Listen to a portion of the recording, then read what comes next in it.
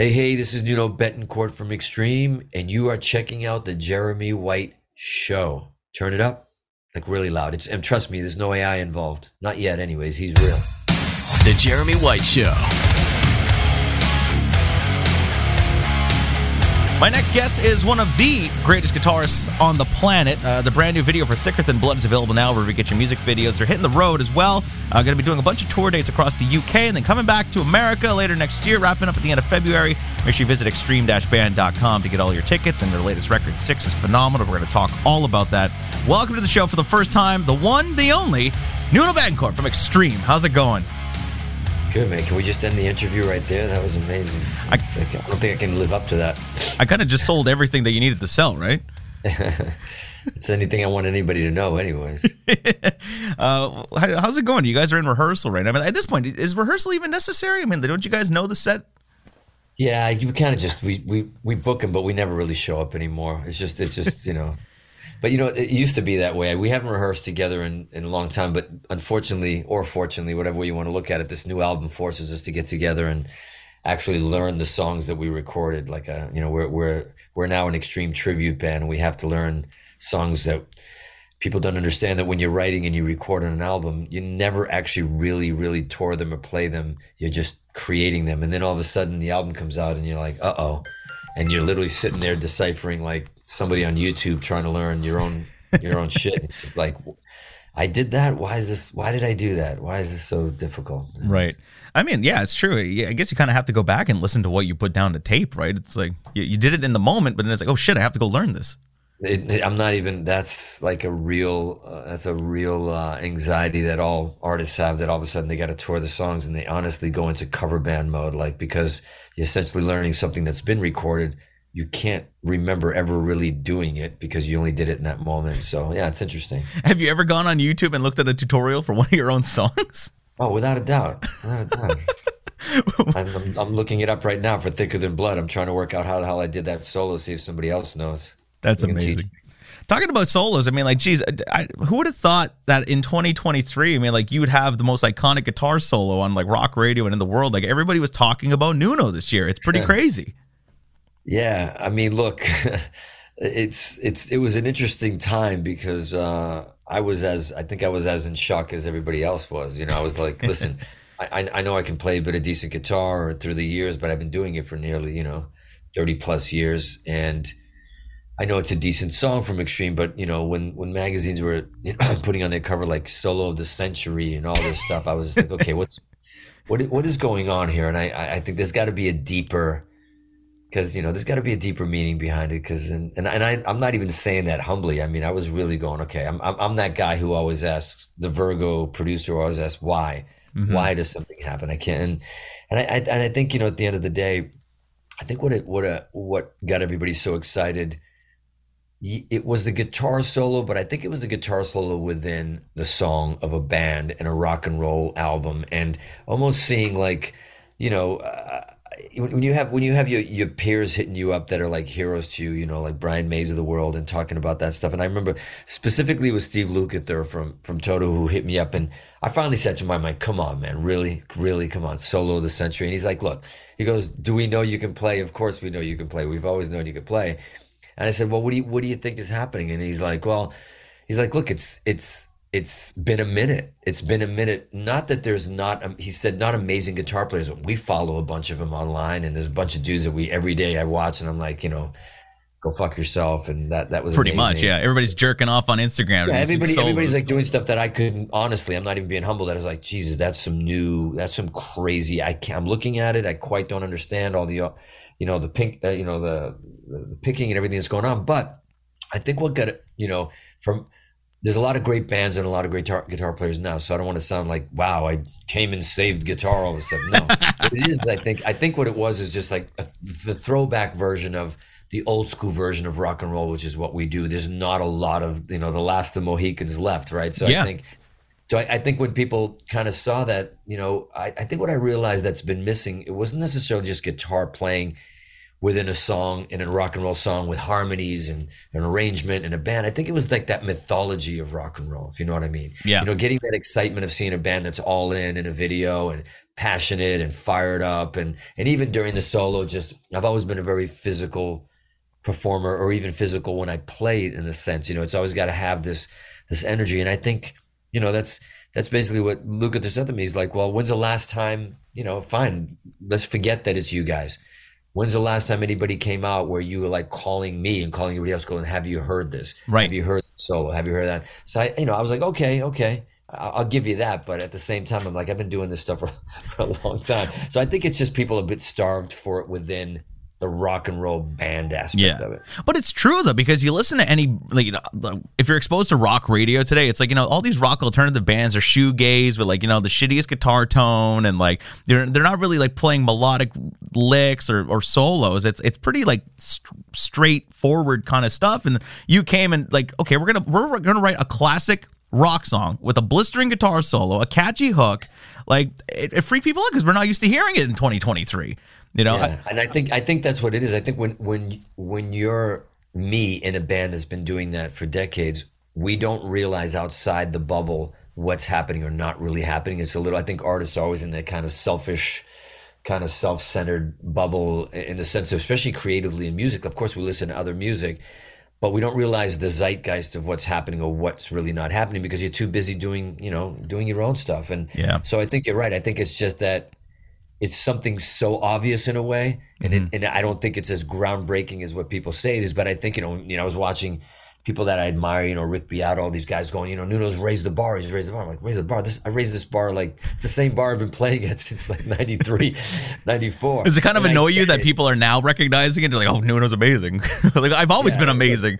Yeah, well, I don't know if I would say that, but I think I've always been there doing this, and I think I'm not saying you can't compose and create something exciting. I think I'll give it that credit in the sense of okay, you recorded a solo, it's in a song, and it's refreshing right now, and take it for what it's worth. Everybody's just shut the hell up and take the compliment. But for me, it was it made me realize that, man, we need more of this, and I don't mean extreme, I mean just in general. We need, and it's not just, the greatest compliment I think I got when this thing first came out wasn't solo of the century, or you playing amazing, or whatever it was. I think the thing that I really related to, and I saw in a lot of the comments from fans and even from some other bands and peers that I know, it was thank you.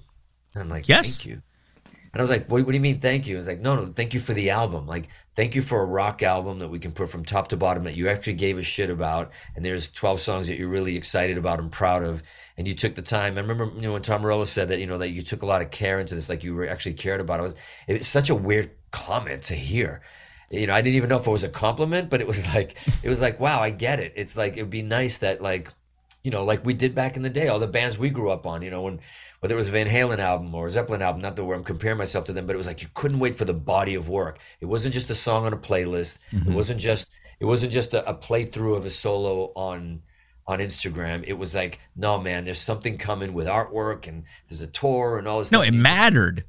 Yeah, it mattered, and you got pumped up for it, So hopefully in this digital age, we can try to go, try to keep that going, because there's a lot of bands doing it, trust me, in the more modern rock, and guitar players like Andy James and Five Finger Death Punch, and these guys are just so incredible. But I'm saying in more of our old school rock and roll, where it's a little bit more, it's a bit more simplified. What we did, I always call it simplexity is the word, where it's it's simple. Songs are always 3.5 minutes, 4 minutes from the beginning of time. Rock and roll has not changed that way, but I think bands who care enough about it make it a little more complex within those simple spaces, meaning that if you peel it back, there's some lyrics in there, there's some meaning, there's some melody, there's some harmony, there's a solo, there's an arrangement, there's a musicianship, instead of, so I think that was always the beauty of rock and roll, was it was always simplexity. It was always man, it's just a 3.5 minute song, but why do I want to keep hearing it, and I discover new things underneath it, Yeah, it's pleasurable to listen to. I mean, look, you look at guitars today, and it's like trying to get some delay and some chorus on a dirty guitar tone today. It's everybody's no, what are you doing? That's 280s. You stay away from that. Everybody's so afraid of processed tone or any type of modulation. I'm like, why can't we bring that back? Yeah, well, even tapping in a solo, everybody's afraid to do it. Why? It's cool.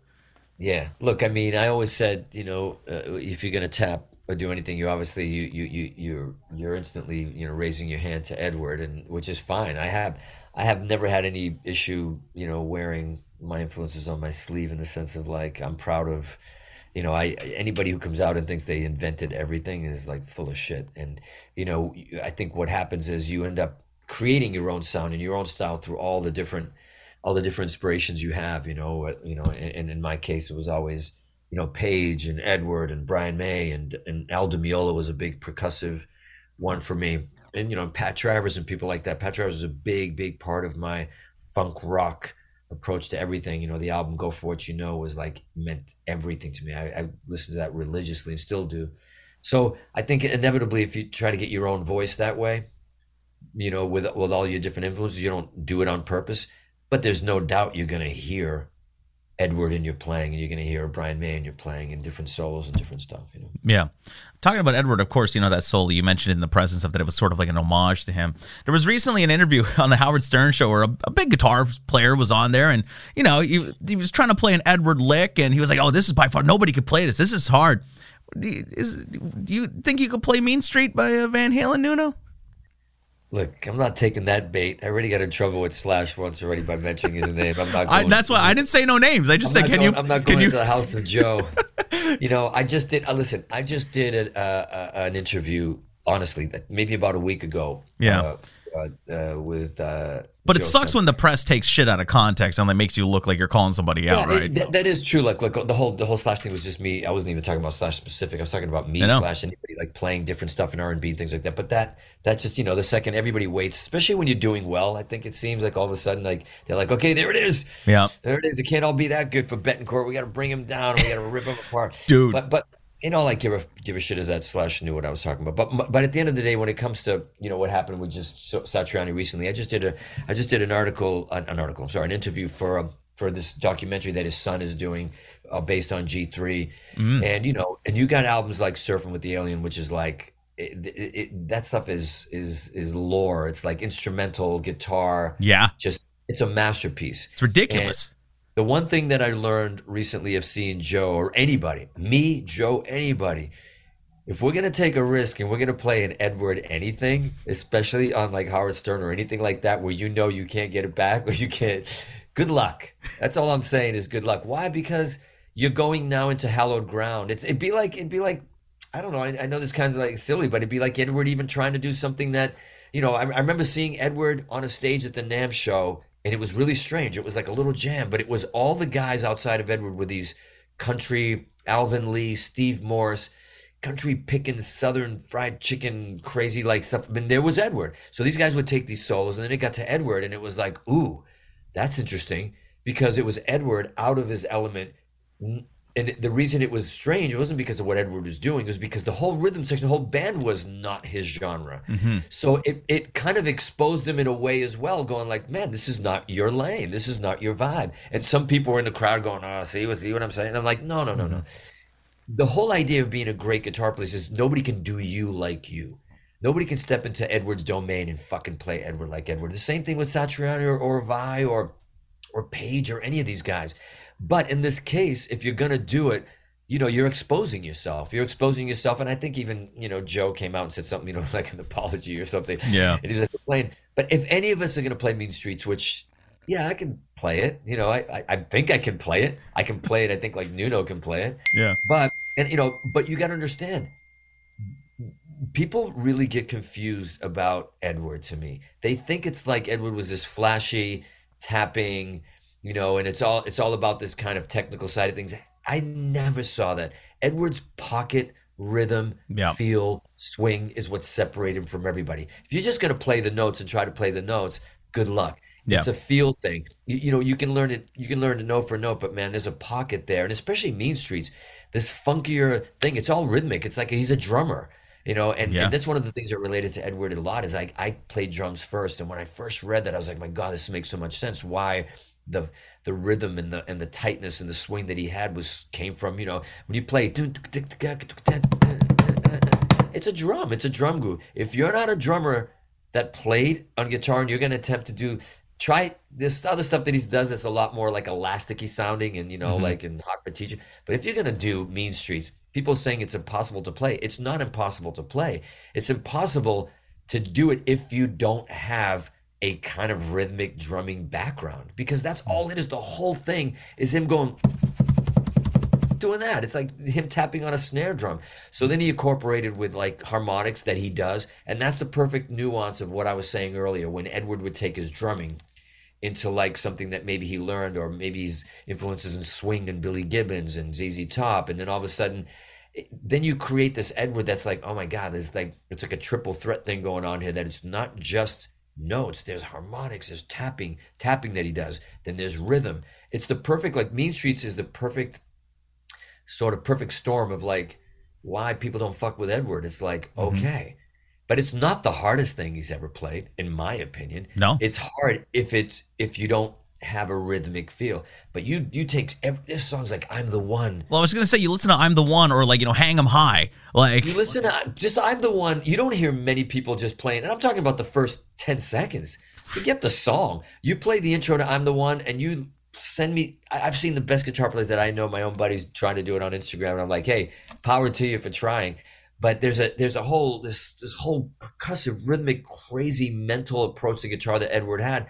That's why it was always so baffling. It wasn't just like it was difficult. It wasn't the difficulty. It was like, man, it was so fucking him. It was so quirky that you're like, good luck having that feel and that approach. So that's what made him the king, and that's what still makes him the king. And so when guys like me are doing my stuff and tipping their hat, like even in the Rise solo that everybody's raving about, there's no doubt that there's Edward all over that. And the beginning of it is might as well be right out of Eruption with the beginning of the solo. And not that you're doing it on purpose, it's just your influence, And so like, look, you got to give Joe a bit of a pass on this one because it's Joe doing Edward, and even I'm more pissed at Sammy for allowing him to do it. Meaning, like throwing him to the Sammy's like, wolves. man, that's why I got Joe. Nobody can do this stuff, and I'm like, look, you're right there. You're already putting him on the spot, and doing those things and asking people to play those things.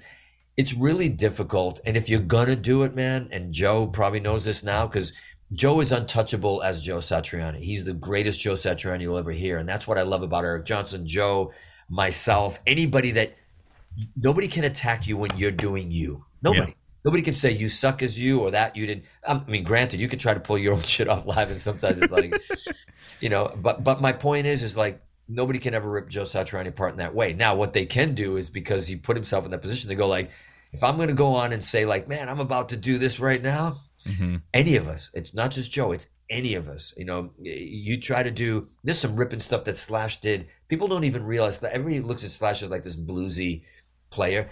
There's some solos on Paradise City, some shit that is so crazy and shredding and fast that you're like, all right, I'm gonna leave that there. I've seen cover bands trying to do it, and they're like, I'm gonna leave that part alone, and they're Yeah. gonna do, they're gonna do their Sweet Child of Mine, and they're gonna do stuff like that. But every guitar player has the things that we can do as guitar players that we can kind of do, but as far as doing their DNA, good luck. And I think Joe, I think Joe and Sammy's like, yeah, that's why I got Joe. He's gonna nail it for you right here. And even Joe was like, no, man, this shit is fucking impossible. Then if I'm saying those words, I'm not playing after that. If I'm saying it's impossible for me, the next thing I'm doing is putting the fucking guitar down. Yeah. But he apologized because you know what? Everybody will rip you apart, and you unfortunately to learn something like Mean Streets, you got to sit down. You got to go like what I did. You literally sit there like a child, and I don't care how good you are. It's kind of going back to the drawing board because you're like, oh, this is different. Hmm. What is happening here? This rhythm pattern, and you're like, oh my god, it's like, and you're like, oh my god, he's drumming. Got it, get that. Can I do that? Do I play drums? No, don't play Mean Streets. Just don't do it. Well, that's true. Were you asked to take part in that tour at all? Like, were you approached by Sam and Mike, say, "Hey, come play guitar for us on this Van Halen tribute thingy"? Or No, I get no respect, man. I get no respect. zero Listen, respect. you know what? This goes back to. It's funny. I said it to Sammy not too long ago. I had an opportunity. Sammy would never ask me to do anything because I think I might have. I think I might have blown that chance. But he, back in the day when we were first coming into the scene, I don't know if I've ever told this story, but might as well get into more trouble now. Yeah, let's do it. But back in the day when Extreme first came out, I got approached by a guitar magazine. They were doing this thing where they were like, "Hey, these new up and coming, slash, quote unquote guitar heroes, Right. interviewing their heroes." Meaning like, so we want you to interview Edward. And my head was like, wait, what? When I was like 22, 23. Oh, you must have been freaking out. So I was like, this is incredible because I knew all the catalog, knew all the nuances. I couldn't wait to ask him. I was like studying, had like, I'm not a journalist. I don't want to interview people, but I was ready. I was going in and prepping for about a month. And then like 2 or 3 days before the interview, I get a call from my manager, and my manager says, "Hey, I got some bad news." I'm like, "What?" He goes, "The Edward interview's not happening." And I was like, whoa. I was like, my heart sunk. And I would think I might have vomited a little bit, but I was just like, it was really heartbreaking. But then I said, why? Is it me? He doesn't want to do it? And he goes, no, they're still doing it. I'm like, wait, what? They're still doing the interview? Like I got booted out of it? Like I got replaced? He goes, yeah, by Sammy. And I was just like, what? Wait a second. I was like, hold on one second. What just happened? He's in the band with him. I thought the whole idea was somebody that's coming up that's on some covers, but is going to interview like somebody, his hero, and it's going to be incredible. Yeah. Yeah, but Sammy got wind of it, and he was offended that they didn't ask him because he's a guitar player as well. And oh, come on. So I got kind of thrown out of it, but I was upset. I was not upset. I was just disappointed because it's a letdown. It was a dream. It was a dream come true, right? To sit there and ask him about certain guitar pieces, even deep cuts that maybe he wouldn't have been asked about before, and techniques and things like that that really influence people. Mm-hmm. Or even asking about why he uses a harmonizer, stuff like that. But me and Sammy, we spoke about it. Later on, I was on tour with them. Not on tour with them. I went to see a couple of shows, and Sammy kind of said, "Hey man, sorry I beat you out of that thing." And I'm like, "Beat me out of it, bro." But then I reminded him again just recently. We did that interview up at my studio, and I was like, "Yo, I still haven't forgiven you for taking that dream, that kid from Hudson, Mass, who's going to finally interview Eddie Van Halen or have a conversation or meet him. How about just meet him and talk to him?" But no, I love Sammy. We're good buddies. But that was a true story, man. I was crushed. But you know what? In a way, I got to meet Edward in a different way, where it was in more of a, I don't know how to explain this. Intimate kind of way, as opposed to like a professional thing. Yeah, it was very organic, and it was like we met in a way that was really, he was so beautiful towards me. He was really respectful. Talked about playing and talked about stuff, and it was opposed to me being the kid going, "Oh, Edward, I love you. You're a god." It was more like we had already, had a few albums out and 3 sides and all that, and yeah, you never know if your hero listens to you or not, Mm-hmm. And then when you finally meet him and he mentions a couple of things and he does listen to you, man, it's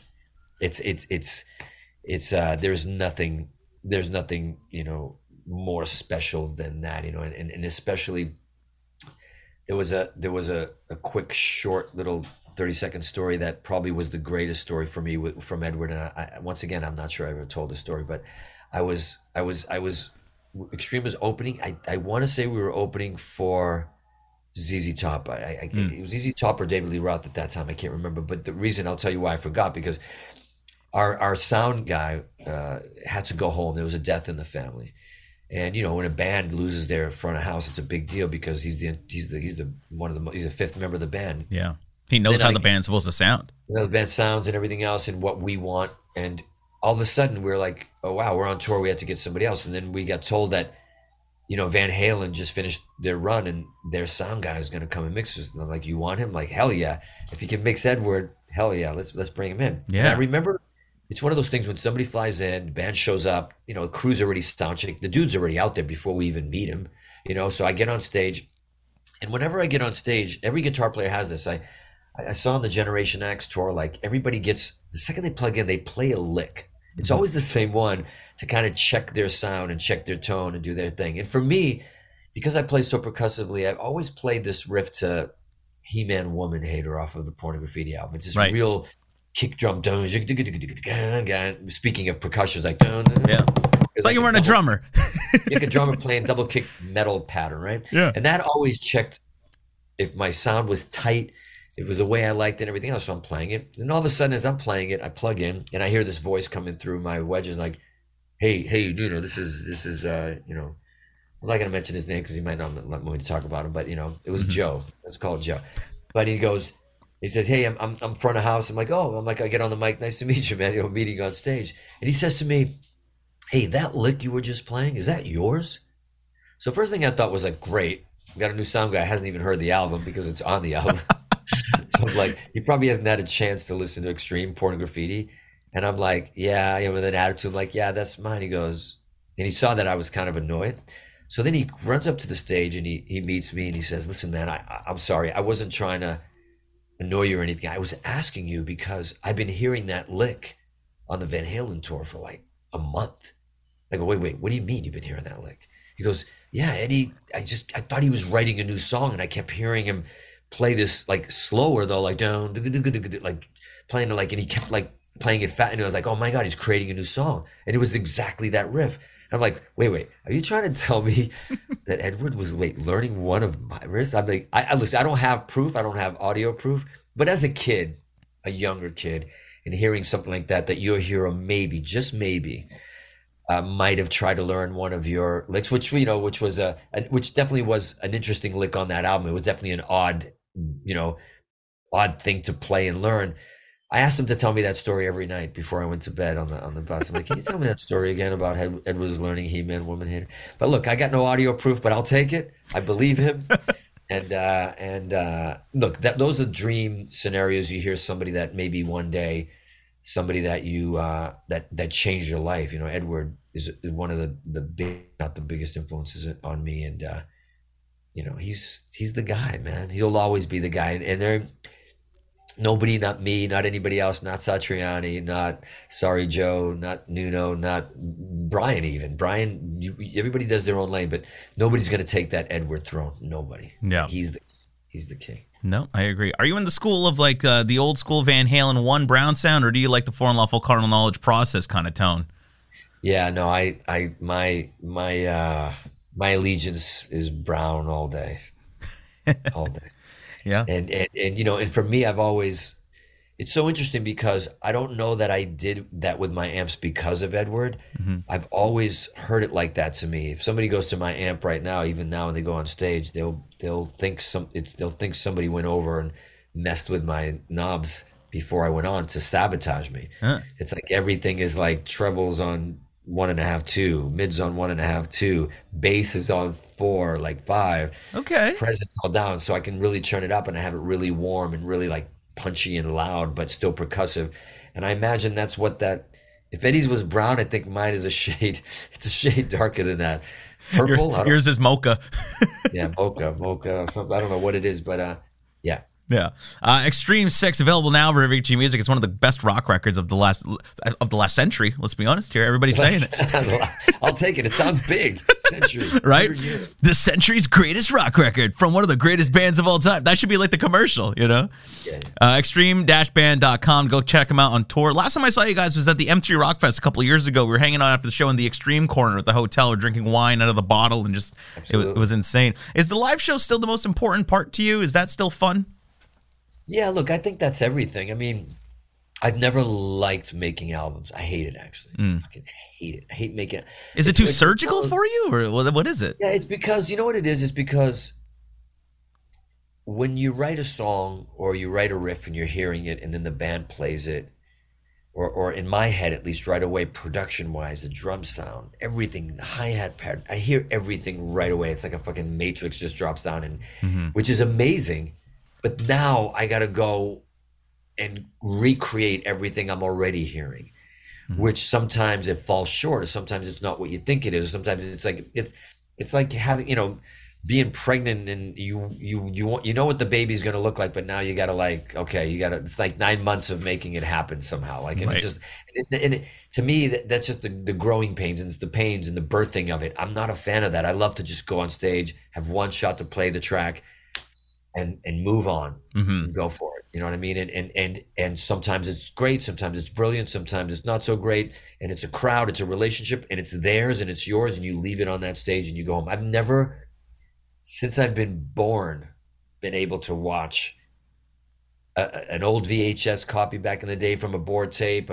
Right now, if you will not catch me on Instagram or any socials watching, the second I see a live clip of us, even from 2 nights ago, I'm like, nope, nope, Swiped. nope.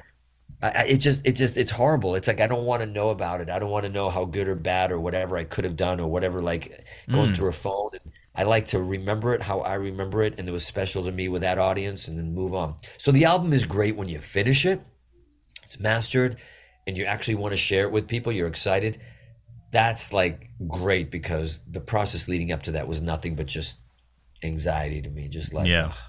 Are you be that good? Are you the type that, like, here's a record, like, oh man, I'd love my drums to sound like that on my album, or like because you go from those early Extreme records to, like, Three Sides, for example. I mean, like, it was mid '90s, and like a lot of records were getting away from that processed tone. Three Sides, it sounds like you're in the room with you guys, like that drum sound and that, and the guitar sounds insane. Then you go back to the cannonball snare kind of stuff, like Porno Graffiti, and very different records. I think it's one of those things where I've never really, like I said, I think we've always been in a bit of a bubble in the sense of whether it was 80s, 90s, or 70s. I think it's like whatever's really turning you on at the time. I mean, are you influenced by stuff you hear? Of course. I mean, a lot of the 90s stuff that a lot of, I mean, we came out in the 90s essentially anyways, even though we're a bit of an 80s band. We came out 89, 90 on the cusp. But as much as we are who we are as Extreme, I loved, and a lot of bands from the 80s were like, fuck, the 90s and Nirvana and grunge, all stuff. I was like, hell yeah. I loved it, man. I still love it. I'm playing this somewhere in a couple of days, and the opening song I'm doing is Breed from Nirvana, because I love singing that shit and playing it. I love that track. But I welcome music. I love music, and I love anything that's refreshing and new, and anything that somebody's like, and at that time when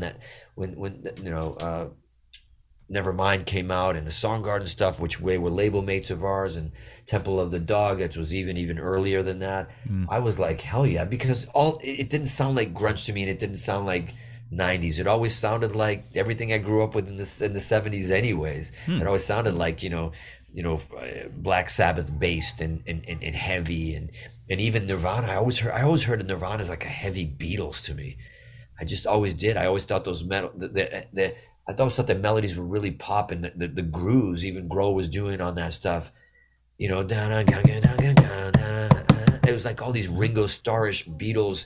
And then I finally read somewhere later that Kurt actually said that. He goes, he feels like there's just so much of a Beatles influence there that nobody sees in the way they form songs in these simple pop, because he was screaming and kind of had this rasp. It might have not sounded so nice. But like, please, a lot of those melodies, you break them down, and they're like, a lot of them are very poppy and they're very hooky, That's true. You know what? I've never actually really thought of it that way, because even lyrically, it's very poppy, but it's sort of singer-songwritery in a way too. It's like, yeah, I mean, all the "come as you are, as the places I want you." It's like it's not it's not thrash metal. It's like there's hooky melodies there. It's like you go and listen to any of their stuff, and you go, wow, there's a pop sensibility there. That was that's what I talk about, that simplexity, where you do it so well that there's layers, that when you start looking at the layers, all what we're hearing is like down, we're hearing like when it comes into the heaviness of it. But when you break it down, and even the soft part of that verse, you're like, wow, there's a melody there, and there's a very pop sensibility there. And it's very cool. That's what I loved about Nirvana as well. Yeah. We're running out of time, but just real quick, live-wise, what are you playing these days? Have you switched over to the digital stuff, or are you still running some tube amps up there? So it's tube or die, man. It has to be. It just, there's the only way I can describe an amp and a head with tubes and electronics and valves and stuff like that is, it's the human version of an amp. Where it can be not great sometimes, and there's a relationship between, there's a push and pull, there's always like a love-hate with your amp and your tone from one gig to the next, and I think that's what makes you connect all human at once. Do I get digital stuff, and do I get all the modeling and everything? Yeah, I have a Kemper in the studio, and it's great for writing, and it's tempting as fuck to use it. But the second I put up, my 57 and the 421 in front of that one off axis off the speaker, and I have the head where it sounded, it's just like, no, It just, if you don't A/B it, you don't know. If you get lazy and you just do it, then you're like, oh, I can do that. But then the people that I know that are always like, okay, do that, but do me a favor, right next to it, just plug into your amp again. And you're going to have a love-hate with it. You're going to be, but there's something that happens with air moving and speakers and microphones and things that are just, it's too human. You know, the emotion of the way you play comes out more. You know, it's the only way I can describe it, you know. That's really profound. Wow. Well, look. That's why somebody asked me the other day, goes, how do you feel about AI and everything coming in? Are you scared and all this stuff? And I'm like, man, bring it on. The more AI, the more perfection, the more rock and roll goes from here to here, because you can't fabricate that kind of emotion and attitude. You can make it perfect. You can even try to fabricate emotion if you want, but the more cleaner, the more perfect, the more pop gets like that, and people thinking it's going to change music. Yeah, it's going to change music, and it's going to make us look at rock and roll and attitude and bring it up to the surface again, where it's like people are going to want that more and more because they're tired of how homogenized and pasteurized everything sounds. Yeah. You know, that's what I believe is going to happen. So yeah, bring on AI. Let's go. Rock and roll will rule again. I think so. I mean, AI guitar is plugged into like a neural DSP quad cortex. I mean, the world's going to burn. Yeah, listen, we'll be on a different planet by then, trying to breathe. Don't worry about that. Yep, probably. Well, Nuno, you've said it all, man. Appreciate you chatting. This was an awesome first interview. I'll have to do this again. You're welcome back anytime. Thanks, brother. Thanks, Jeremy. Appreciate it. An all-new episode of The Jeremy White Show. Available wherever you stream. Catch up on past interviews and episodes on demand now. Subscribe so you don't miss any of it.